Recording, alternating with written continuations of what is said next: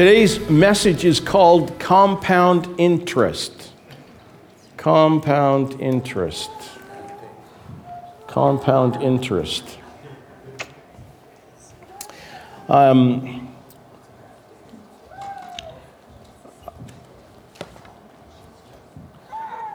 been reading a book, and I came across this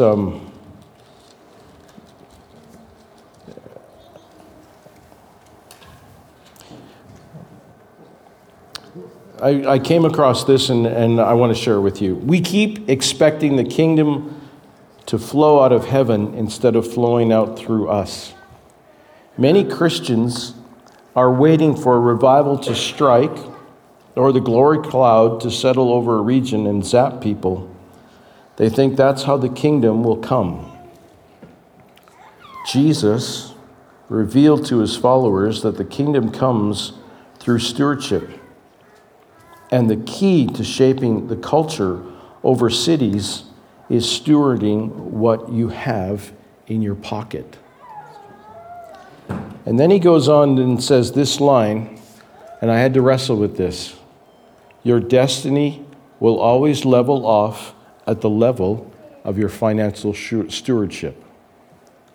Your destiny will always level off at the level of your financial stewardship.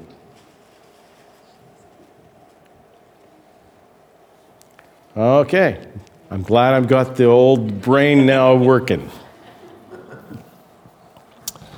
We're going to look at Hebrews chapter 7. Let's pray. Father, we thank you for what you're doing in our midst. And Lord, we're thankful for the words that you have placed upon this church, the people, the family in which you've gathered together in this place that call Awakening Church their church home. Lord, you haven't designed it to fail. Lord, you've designed it to accomplish the task of bringing the kingdom to earth. So, Lord, we desire to be instruments in your hand. Lord, would you use us, fulfill in us the will and the extension of your kingdom. Lord, we ask this in your wonderful name. Amen. Amen. In this series, we've been discussing kingdom finances. Why? Because when our money is in disorder, our heart can never be whole. As I've said before, if money wasn't the way Jesus revealed your heart to you, we might not talk about it so much. But in this series, we've made a big distinction between giving and generosity. Giving is the practice. Generosity is the motivation of the heart. Our heart is limited by the capacity of our generosity. You might want to be loving, but you cannot love beyond what you give. Let me say that again. You might want to be loving, but you cannot love beyond what you give. So how do you cultivate a generous spirit? We talked about the necessity of trust. My first attempt at this topic. Before we're able to be generous, we need to trust. Do we truly trust God with our wealth, or do we only trust ourselves? Then Wes preached about the counterculture call Jesus asks of us. Only in the practice of giving can it free us from anxiety and our consumeristic age. Then we talked about how the power of communal giving, a culture of generosity, reshapes cities. Today we're going to talk about the practice of giving. How do you and I structure our life to serve our spirit of generosity? Compound interest. What does it mean? Well, compound interest has been called the eighth wonder of the world. Quotes about it and its greatness have been attributed to Ben Franklin, Albert Einstein, though these quotes are most likely made up. But simply, Compound interest is the way your resources can grow all by themselves. Compound interest is the added interest to any principal amount. Over time, your money grows over and over and over again, but only because you begin making money on your money. Most financial investments are tied to the concept of compound interest. Maybe not for you, but certainly for your broker. But compound interest is a costly investment because you have to have a vision and a structure for your resources that you have right now. You have to sacrifice today to build a resource for tomorrow. So how do we structure our lives to take advantage of the way the world actually works? You have the bank, you have people on YouTube, you have self-help gurus, and life coaches. Can tell you how to make and keep more money. Structuring your life to earn more isn't precisely what we're aiming at today. If your love is limited by our generosity, then how do we actually love more? How do we structure our giving so we can increase our loving? Thank you for those two amens. Many of you are sitting back going, oh, I know it's coming. I know it's coming. Oh no, it's the big T word. Let's look at our text today. Hebrews chapter 7, verses 1 to 10. For this Melchizedek, the king of Salem, priest of the Most High God, met Abraham returning from the slaughter of the kings and blessed him. And to him Abraham apportioned a tenth part of everything. He is first, by translation of his name, King of Righteousness. And then he is also the King of Salem, that is, the King of Peace. He is without father or mother or genealogy, having neither beginning of days nor end of life, but resembling the Son of God, he continues a priest forever. See how great this man was, to whom Abraham, the patriarch, gave a tenth of the spoils. And those descendants of Levi who received the priestly office have a commandment in the law to take tithes from the people, that is, from their brothers, though these are also descended from Abraham. But this man who does not have his descent from them received tithes from Abraham and blessed him who had the promises. It is beyond dispute that the inferior is blessed by the superior. In the one case, tithes are received by mortal men, but in the other case, by one of whom it is testified that he lives. One might even say that Levi himself, who receives tithes, pays tithes through Abraham, for he is still in the loins of his successor when Melchizedek met him. Okay. Life and love flow out of giving. And structured giving leads to an abundant life. Life and love flow out of giving. To a certain extent, giving is a structure.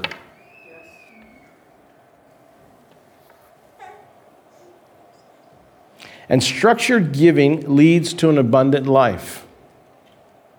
You might think of yourself as a spontaneous person, but you eat, sleep, and even take trips to the washroom at roughly the same time.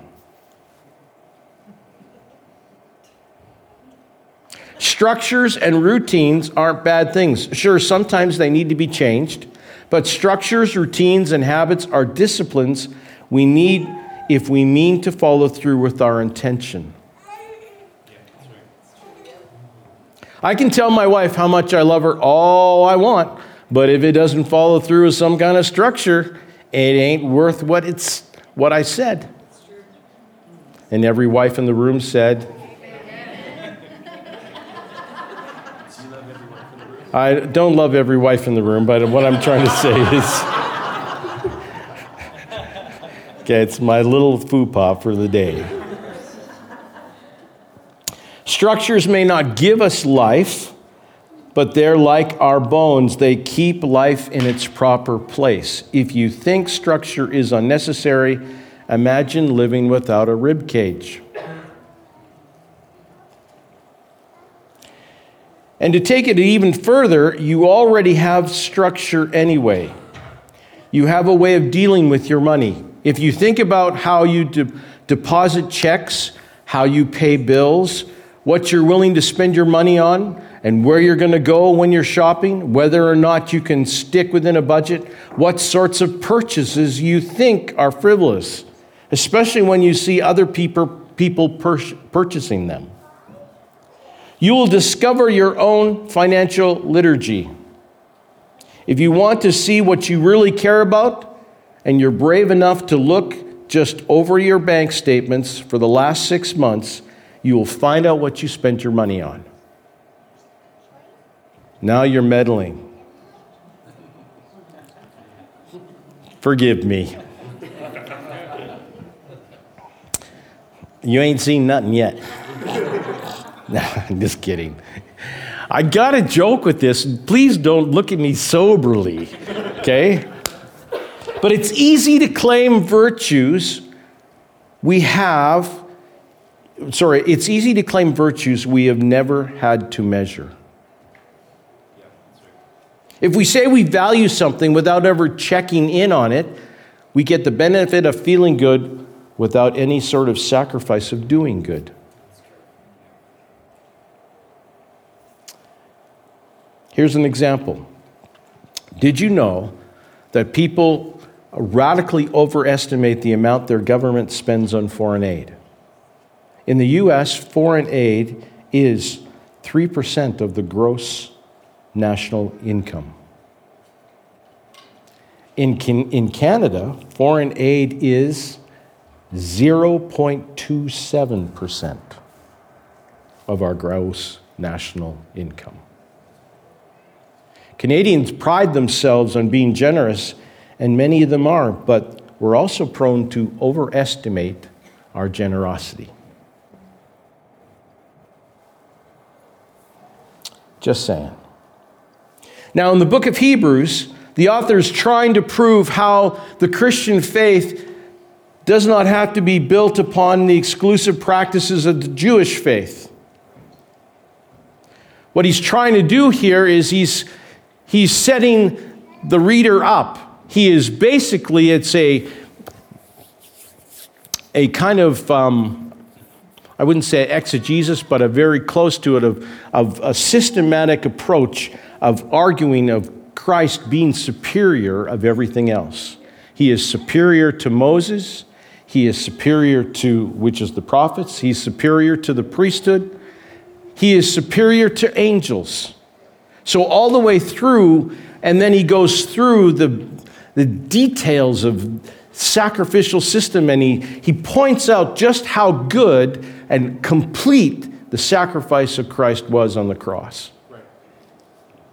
So this author is giving historical grounds of even more inclusive Christianity that both includes Gentiles and prohibits temple sacrifices. Christians, being persecuted, were tempted to turn back to the old sacrificial system. The book of Hebrews establishes the sufficiency of Christ. But in order to do that, the book of Hebrews has to reframe an awful lot of Jewish customs. And in our text today, the thing being established here is the priesthood of Jesus Christ. In order for Jesus to be the mediator between God and man, Jesus needs to be a priest. But he isn't born of the tribe of Levi, the traditional priesthood. If that's the case, how can Jesus offer sacrifices to God according to the Jewish custom? Well, the text explains that Jesus is a priest, but not according to Levi. He is a priest according to Melchizedek, the king of Salem. Melchizedek is a strange Old Testament figure. He appears out of nowhere and he returns to nowhere, and his name means King of Righteousness. When Abraham returns victorious from the battle, Melchizedek breaks bread and wine with Abraham. Abraham gives Melchizedek a tenth of all his spoils of his war. Abraham treats his foreign king of Salem as his priest, that is, the person who represents God to him. And he honors Melchizedek with a tithe of all of his increase. There's no law or rule stating that Abraham must do this at this point because it was before the law. He simply wants to honor the person who represents God to him. So before we get back to the text, let's talk about the T word. Tithing is a word that means a tenth. Tithing was commanded in the law for Abraham's descendants and Israelites. The Israelites, but they did not have just one tithe. They had a few tithes. Now, after I tell you about their tithes, I'm going to ask you how you feel about that. You're all going to look at me and smile and say, I feel much better in the new covenant than I would being a Jew back then. Just saying. So here's the point. Here's what was commanded of them in the law. There was one, the first fruits offering in Deuteronomy chapter 26, verses 1 to 10. This wasn't a tithe, because a tithe is a tenth. But it was an offering that was the first of your increase. It was there to honor God of what he has brought for that year. The second one was the priesthood, the sacred tithe, the tenth. In Numbers chapter 18, verses 21 and 24. That was where they gave a tenth of what had come in, and they gave it to God, to the priesthood. It was considered holy. It was sacred. Then there was the tithe of feasts. Okay, so you have an offering, you have a tenth, now you have another 10. Those are the feasts that they went through, and the Jewish people have a lot of feasts. You go through them. You can go through them. They're expensive. And then there's the tithe for the poor. In Deuteronomy chapter 14, verses 28 and 29. The other was the tithe of feasts is Deuteronomy 14, verses 22 to 27. So what began as a pattern from Abraham was encoded into the law. Now, can I just give you a little bit of relevant information about what things are like today? The church today, did you know that tithers today in the 21st century make up only 10 to 25% of a normal congregation?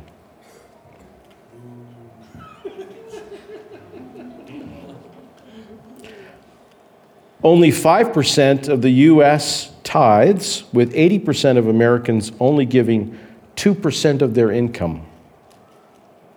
Christians are not only are giving at 2.5% per capita, while during the Great Depression they gave 3.3%.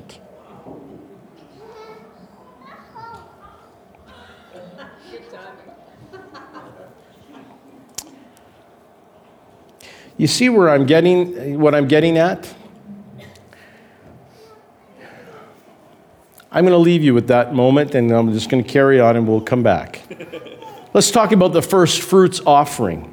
The first fruits offering was a sacred offering of thankfulness that sanctified everything else. It was the very first. It was the smallest portion. Think about the first bundle of grain from the whole field. Think about the first basket of apples from the orchard. It was symbolic and sacramental. It was also a quarter tithe of roughly 2.5%, according to the rabbi definition. Strangely, this kind of tithe is the one most mentioned in the New Covenant. Jesus is the first fruits of those raised from the dead, 1 Corinthians chapter 15, verse 20. The Holy Spirit is the first fruit of heaven, Romans chapter 8, verse 23. And believers are the first fruits of the world of being saved in James chapter 1, verse 18. The goal and the meaning of the law has been carried into Jesus' new covenant community. We are to give financially as a way of giving thanks and as a way of growing in thankfulness. Let me say that again. The goal and the meaning of the law has been carried into Jesus' new covenant community, and we are to give financially as a way of giving thanks and a way of growing in thankfulness. It's hard to give thanks without a little bit of monetary value to it. The priestly tithe. The tithe is the tithe many people are familiar with. When the Israelites were commanded to bring the tithes into the storehouse, there wasn't actually some national warehouse where they put their money into. Instead, this tithe was to look after the priests. They couldn't harvest crops or raise cattle because of their duties to the temple. Their livelihood was dependent on God and others. In the new covenant, believers are called to look after those who minister on behalf of God to them. 1 Timothy chapter 5, verse 17, and 1 Corinthians chapter 9, verses 1 to 18. We do not have a specific priesthood.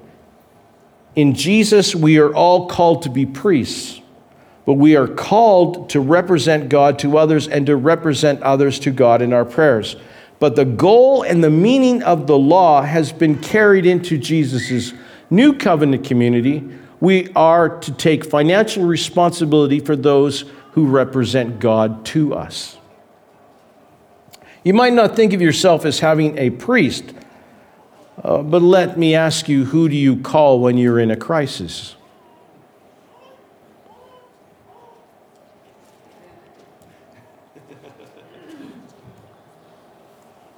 It isn't the mayor.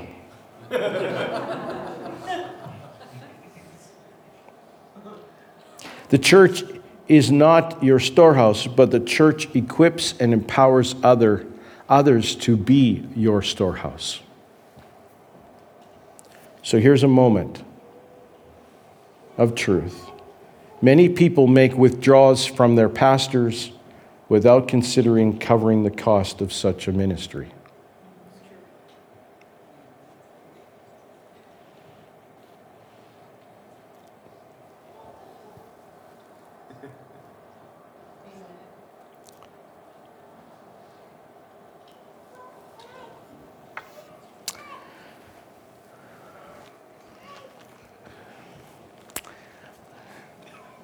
I could jump off on there, but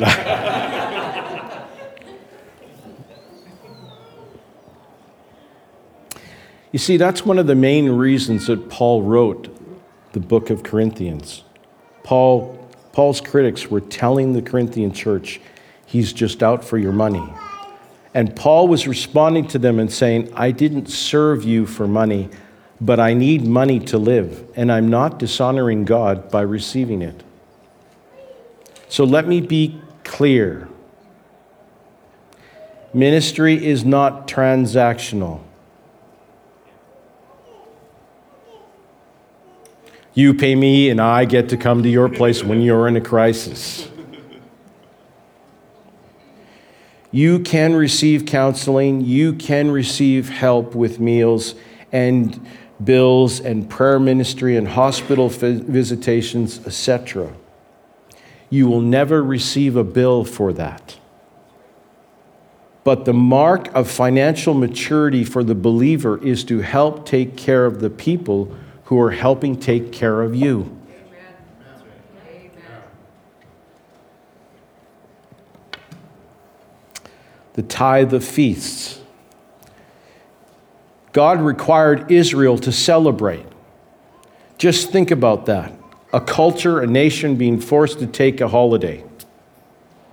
There were far more feasts for the Israelites than fasts. But celebration was a part of God's sacred calling. Leviticus chapter 23, verse 9. But throwing a party always costs you something. You have to get the meats and the cheeses. You have to get the sparkling water. You have to have the right balloon budget. If celebrating God and looking after your family is a priority, you're going to have to set some money aside for it. We never think, at least Barb and I, we made birthdays a big deal. Wonderful that my daughter is here today. She gets to hear me preach for one time, but I'm glad she's here. I refrained from trying to use her as an illustration, so I'll just embarrass her by the fact she's just here and I love her. But she's awesome. But we don't think anything of it to just do that for our kids. As a family, these feasts were continued to be observed by Jewish believers. In Jesus, they were not mandatory for Gentiles, but the practice of setting aside resources for your own blessing and celebration continues into the New Testament church. The goal and the meaning of the law has been carried into Jesus' new covenant community. We are to set aside some of our resources to take care of our family, to tend for our souls. That should have been an amen from the whole room. Did you not hear me? You are to set aside some of your money for yourself to celebrate, to enjoy life. Wait a minute. You guys don't agree with that?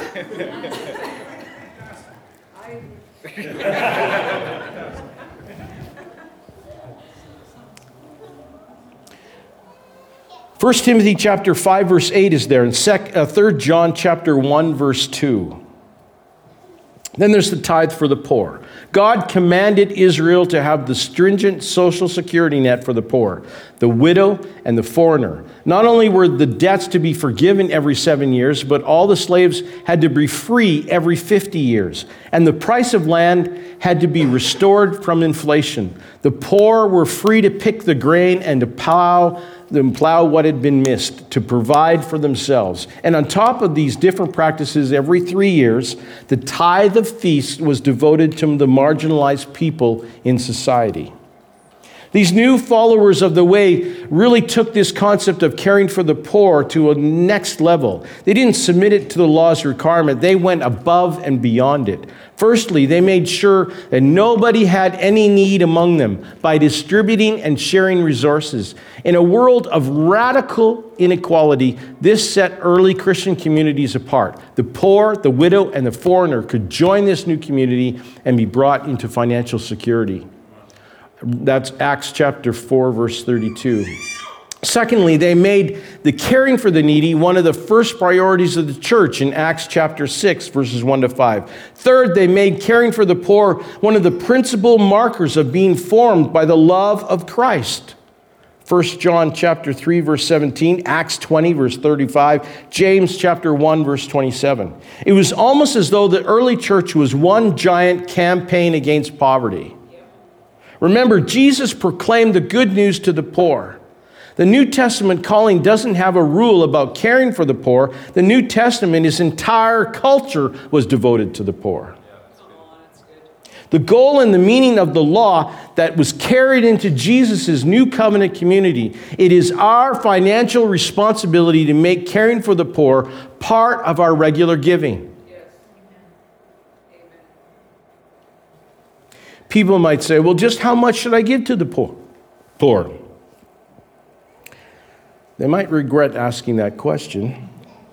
For the only time Jesus was asked this, he answered, everything.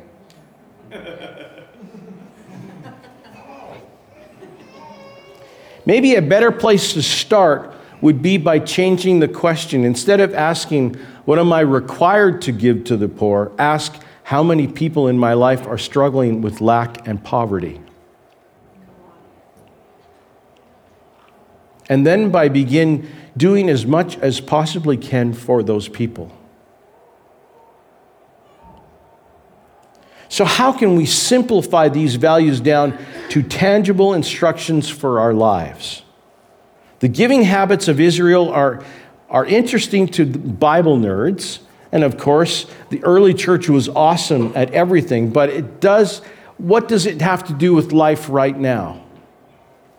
I'm going to tell you, because you asked. We see a clear pattern of ritual giving throughout the whole Bible, from beginning to end. And the values of the Old Testament are established and refined through the church. When God brought Abraham into increase, it was his first instinct to worship God with a tenth of what he had. And we are not brought into Christ through the Levites, but through the promise of Abraham. People ask this question all the time.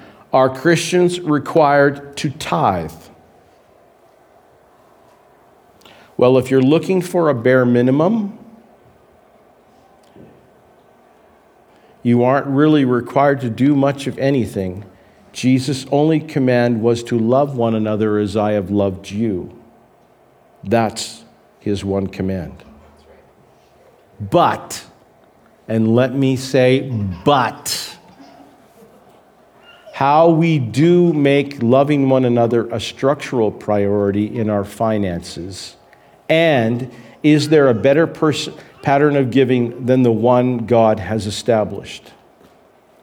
Regular tithes and offerings are not given to us as a rule by chapter and verse. Neither is worship, nor prayer, nor study of Scripture. Rather, we are invited to find life in the values and include them in our everyday life.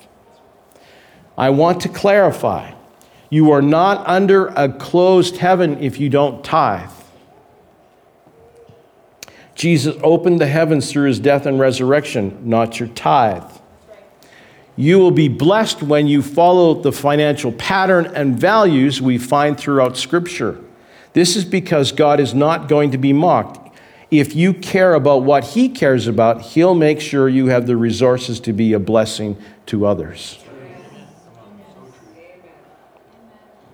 You will also be blessed if you do not, you will also be blessed if you do not tithe or give, because God is a good Father.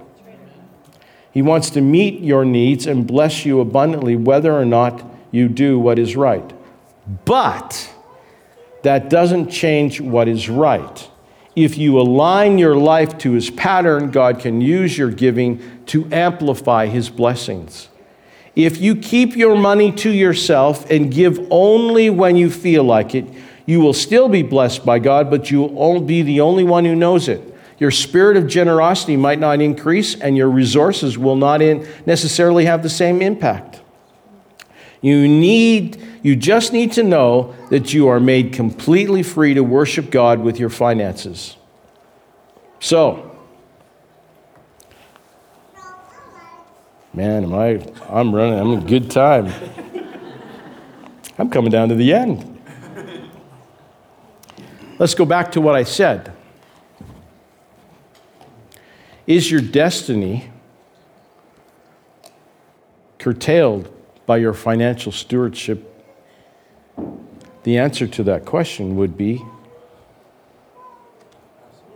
absolutely. You see, the fact is, folks, is that and I just finished 33 years of ministry last week.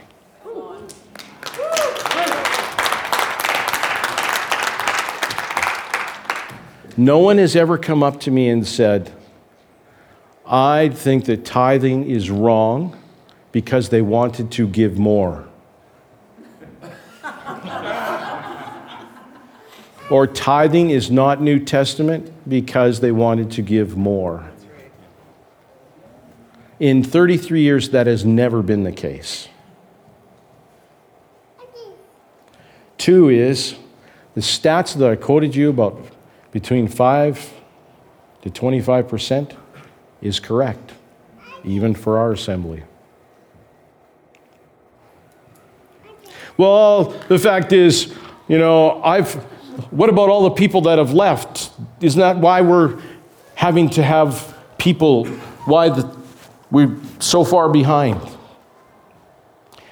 You would be surprised about what I've seen. It's the people you think that have the money are not necessarily the ones that are giving. It's just a fact. Now, I'm not trying to point any fingers at anybody in this room, but I want you to understand is that giving and your perception of riches are totally two different things. Right. God is asking His church to be part of allowing the kingdom of God to flow through us.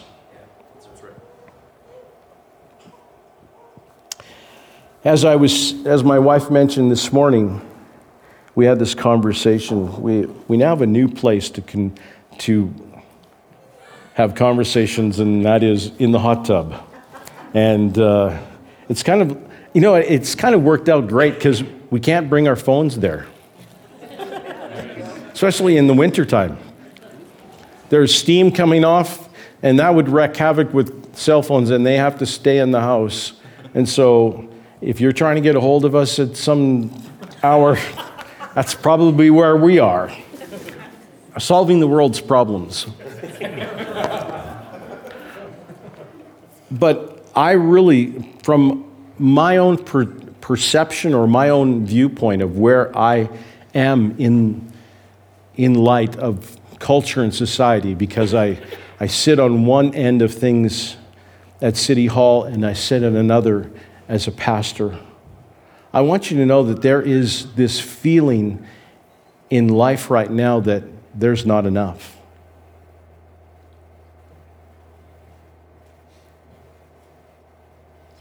The city of Calgary just turned down the Olympics. There's a reason for that. If you watch the news, in 1988, Calgary was going through a financial turmoil, and they said yes to the Olympics, and it just... But it's a different life in Calgary right now. There is a lot of buildings that are vacant in downtown Calgary. As a matter of fact, some companies are even paying you to go finish someone else's lease so that they can get you caught into using office space because it is so bad. I don't know if we've actually hit the problems financially as a country when we've said no to pipelines in 3 different directions. There's no place to take our oil. Our oil is now at $15. When they say $50 for a barrel of oil, in Canada, for your northern premier crude oil, it's only $15.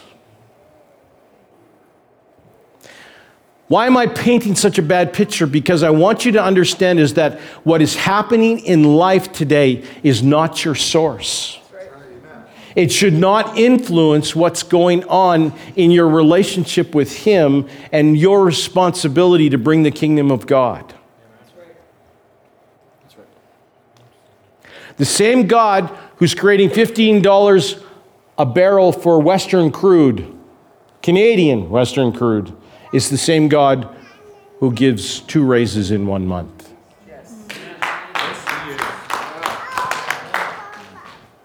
You know what I'm trying to say is that God has a way of doing the miraculous with less. As Bill Johnson says, he sometimes can win a hand of poker or whatever with only a pair of 2s. It doesn't make sense. I'll tell you for my own life, from tithing at a very early age, being taught from my mother and father. There are times when we didn't know what was going to happen next. But God still used 90% of our money to do 100% of what needed to be done. Yeah, that's right. That's good. You see, there's a point here is that Abraham got blessed by Melchizedek. When you're walking in relationship and in pattern, there is a blessing that God desires to give. So how does this fit into you and I's life? First fruits values. Do you set aside money as a gift of thankfulness and honor to the people who have brought you to where you are?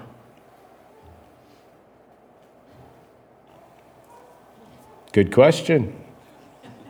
Priesthood tithe value. Do you set aside a portion to care for the community who is caring for you?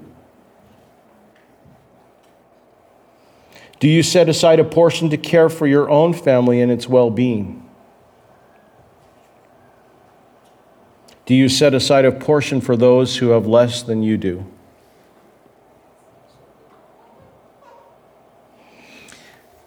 Quite simply, if you want to look at it at a very quick level, it's a gift of honor, a tithe to yourself, and then you give. What's the portion for the poor? About 2% to the poor. You see, that a lot of times we are spending our seed and then we look at giving at something that we do after we've paid ourselves, after we've looked after and spent all of our seed, then we go, oh, okay, what have I got left to give? You see, giving has to be a little bit more than just the thought at the end, but rather a vision and a purpose for yourself at the beginning. I came across this really interesting article by a secular individual. It's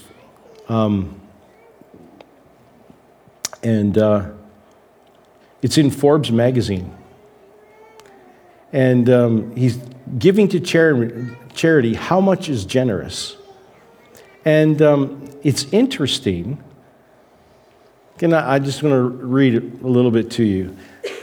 There seems to be an awe around philanthropy, an acknowledgement that is so fragile and precious that it should never be snuffed at, questioned, challenged, or told that it's failing to live up to its potential. One of the factors hindering judgment about philanthropy is the sense that the act of philanthropy should make you generous. He says, I'm not sold on that. The act of giving any amount in any given moment when it is not necessary to do so may always be considered altruistic, but for generosity we need to look beyond the individual acts into patterns. The person who netted themselves $10 million last year to add to their $20 million they already had gives $1,000 to charity. Are they generous? Not even close. They gave $10,000. Are they generous? I don't think so. $50,000? Nope. $500,000? Still a no from me. They are giving away an amount that'll be unnoticeable to them. They are giving without any sense of sacrifice. Religion has often helped guide its followers not just to give, but to be generous. The Muslim religion commands a donation of 2.5% of wealth, so this person would be expected to give 2.5% of 30 million, 750,000. The Christian tithe is 10% of income, which is the same amount as the Jewish tradition. For this individual, it would have equaled to 10% of 10 million, so 1 million. In corporate sector, we've made some progress. The 1% Club is for businesses that give at least 1% of pre-tax profits to charity each year. That's what we see as generous. Above 0.5% is more halfway to generous. Below 0.25%, it becomes clear that however much you talk about it, giving to charity clearly isn't important to you as a business. It isn't as high bar, but at least businesses can benchmark themselves to some extent. So why don't we think the same about people? No one should have to give to charity. It's a choice. Generosity is a virtue. If we wanted to force people to give, we would simply institute higher taxes. Generosity, as it stands, remains a choice without guidelines. Many who want to be generous are lost as they don't know how much to give. We offer them no guidance by shying away from frank conversations about money. Most people are so insecure about their own giving that they jealously guard the idea of philanthropy, and generosity should never be judged. But settling precedents, standards, and expectations about generosity helps people move from an approach based around to what's left to be generous with, to one that planned for generosity. Those in professional jobs tend to be particularly miserly. They may bring in a six-figure salary and then create lifestyles that depend on that resource. At the end of the year, those professional earners look at the way they can do for charity, and they don't have so deep to dig. It would amaze most normal people to find how much most rich people worry about their money. It would amaze them to how few rich people would even identify themselves as rich. If someone knew at the start of the year that generosity from a $100,000 household income, which is double the U.S. average, was a $10,000 donation, then they could make a decision. Will I be generous or won't we? Everything else comes afterwards. The fact that people who earn half that amount are more likely to find their way to generosity than those that earn double tells us that what an odd world we live in and the sad relationship most people have with money. It goes on. The fact is that patterns are a part of life.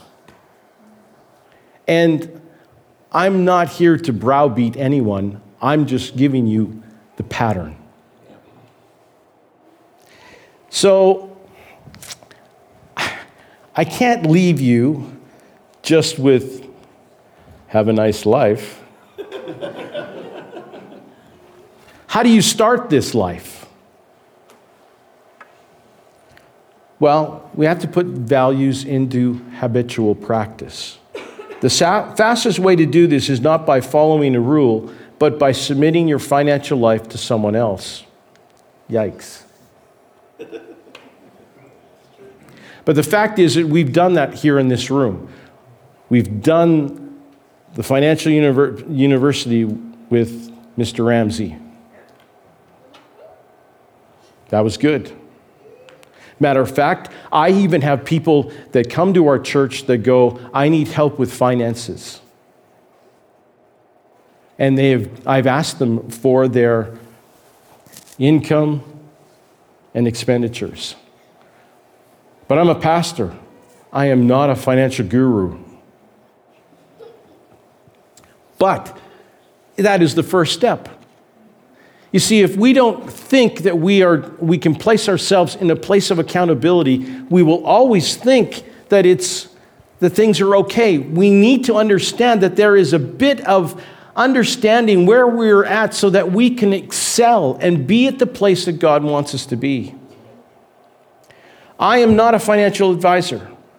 A health leader will give you counsel that you've asked for. But if you hide what you're doing with your money, you aren't really free. You're either scared of being controlled or you're trying to appear to be something that you're not. And we know how unhealthy that was for Ananias and Sapphira. How many know what that was? Okay, good. Whenever we talk about values and principles, it's kind of like the shot in the dark. Some of you looked blessed, some of you might be offended. Either way, I'm just giving you a full spread of concepts and values that will establish your calling of generosity when they're put into practice.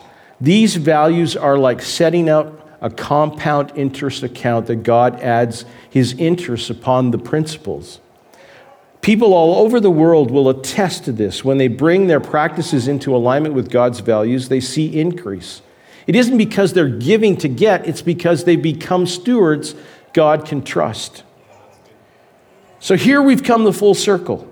Generosity begins when we trust God with our money. Stewardship begins when God trusts us with his money.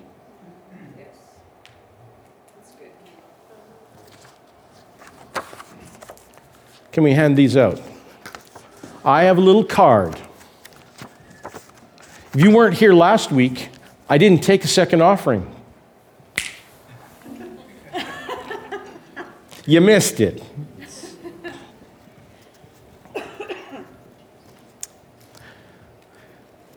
But what we did was we took what has been holding us back and we surrendered it to God and took a promise. And I am believing that God is already fulfilling those promises within you. But I would be amiss is that after I've talked about all this, I can't give you something that you can take home and think about and pray about. So, on this side, it says the first fruits value, the priesthood tithe value, the tithe of feast value, the tithe of poor value. There's questions there.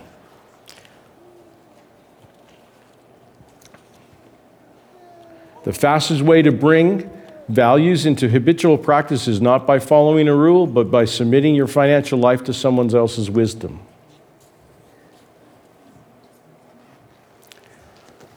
I am not wanting to control you, so I'm not asking for all of your financial statements of what you get, what you make over a year. I'm not asking for that. What I am asking is for this side to be filled out. In light of this side, that you will fill in this side. Make this a matter of prayer. Spend time with your spouse. Maybe you're single, pray about it. And make some commitments this coming year of what you can do according to these values. Can I tell you something is, someone phoned the church this about 2 or 3 weeks ago and said they needed something, and so my wife and her busyness forgot to phone her back, but phoned this lady back. And what they needed was they just wanted a meal for a couple going through some difficulties each and every week. You get those requests every now and then. You get those. You get those who are in financial difficulty and need help. We have our own situation with what's happening in the church. And so, quite frankly, it is not left up to the few to see the kingdom of God established and extended. If God has saved you by his grace, he's called you to be a priest in his royal priesthood. Therefore, he's called you to extend the kingdom of God. And I want to see everybody in this room blessed. Yeah. I want to see that if things got worse, you would still be able to smile at me and say, "It's okay, Pastor, I'm okay." Quite frankly, is that whole issue of tithing to yourself for the feasts is important.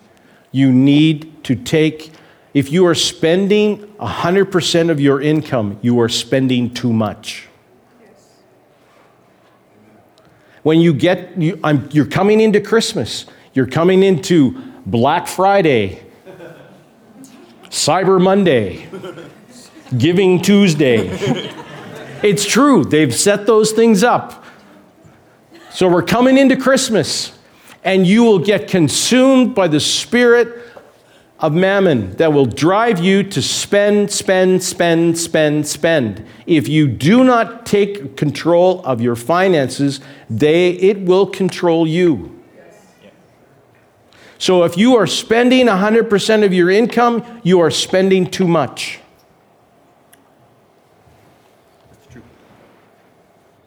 If you will take 10% and put it into a savings account, if you are these people's age,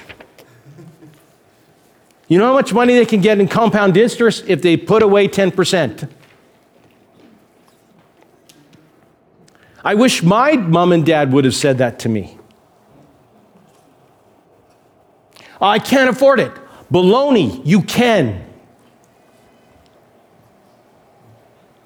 Because basically, we need to understand compound interest and other revenue sources.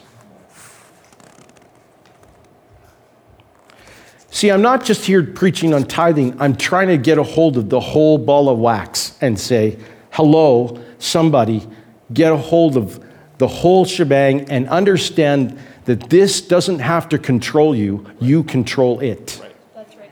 Money is an instrument for you to use, not for it to abuse you. There are too many Christians overspending themselves into oblivion, and you can't do it any longer. That's right. Yes, that's true. Bank charges are getting worse. Visa rates are going through the roof. You cannot keep living like that. Please, somebody, I'm trying as a pastor to understand and to give you, I'm not a financial advisor, but at this juncture, I have to try to lasso the whole thing and to love you with an undying love that says, please, people, please, please, please. There's too many people that phone me up and say, I need this and I need that, and where's the church to handle my situation? Because the church should be there to give and to give and to give, and I understand that. But some of this could be preventative if we just did what God asked us to do, to be stewards. That's right.